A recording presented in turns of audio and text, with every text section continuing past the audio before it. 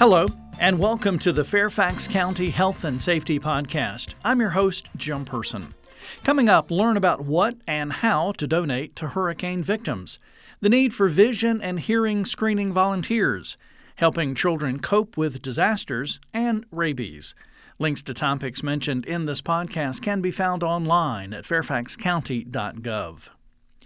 We've seen media reports of the devastation caused by recent hurricanes, and many of us want to help. But it's important to know the best ways to get involved without causing additional burden to those areas receiving unsolicited aid. If you want to help, here's how to do it right. The most effective way to support communities impacted by these storms is to donate money and time to trusted, reputable, nonprofit charitable organizations. Cash donations offer nonprofit agencies flexibility to address urgent needs. These organizations can obtain needed resources nearer to the disaster location, not only getting needed supplies to those rebuilding after the storm, but also providing economic aid that helps local businesses from which these emergency supplies are purchased to recover faster.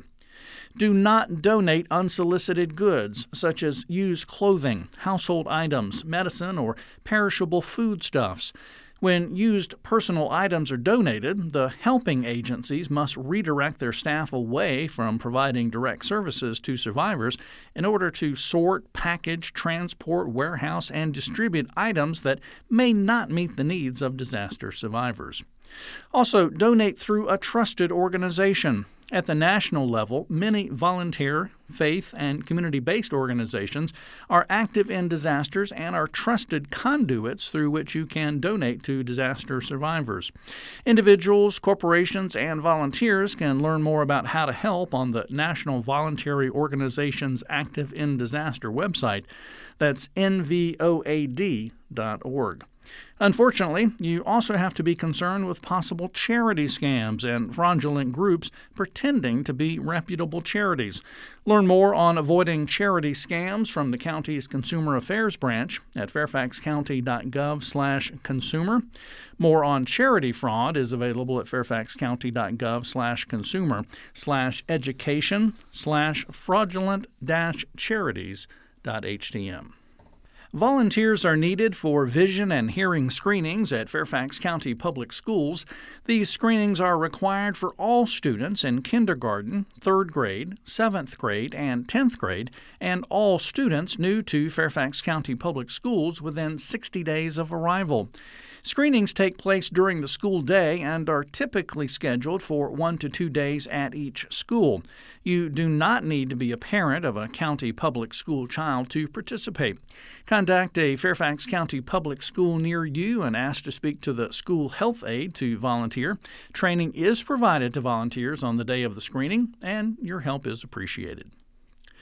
You know, disasters can leave children feeling frightened, confused, and insecure. Whether a child has personally experienced trauma or seen the event on television, it's important for parents to be informed and ready to help ease their child's stress. According to child psychologists, children may respond to disasters by demonstrating fears, sadness, or behavioral problems.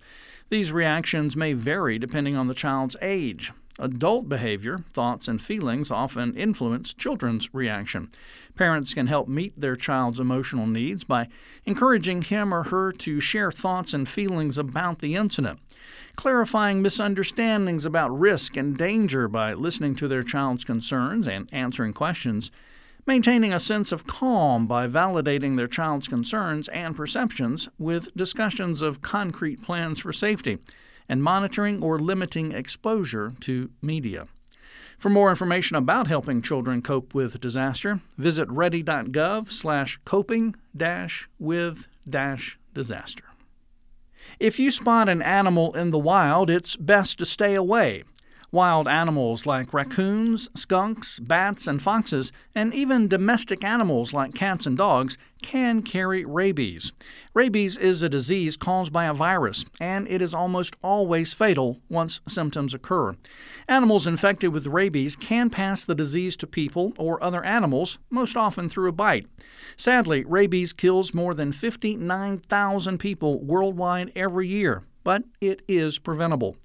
World Rabies Day is recognized each year on September 28th to bring attention to rabies prevention. So it's a great time to remind you of the 4 things you should do if an animal bites you in Fairfax County. First, clean the wound thoroughly with soap and water to lower the chance of infection. Seek medical attention right away. Report the incident to the Fairfax County Police Department's Animal Protection Services at 703-691-2131 and call the Fairfax County Health Department at 703-246-2433 to discuss the incident with the rabies coordinator. To learn more about rabies and to get information about reduced-cost rabies clinics to vaccinate your pet, go to fairfaxcounty.gov/HD/rabies. Finally, learn how to make a family emergency plan as well as emergency plans for your business and house of worship online at readynova.org. That's going to do it for this edition of the Fairfax County Health and Safety Podcast produced by the Fairfax County, Virginia government. Thanks for listening. Additional information about health and safety topics as well as emergency preparedness information may be found online at fairfaxcounty.gov. And please remember, if you have a police, fire, or medical emergency, call 911. For non-emergency needs, call 703-691-2131.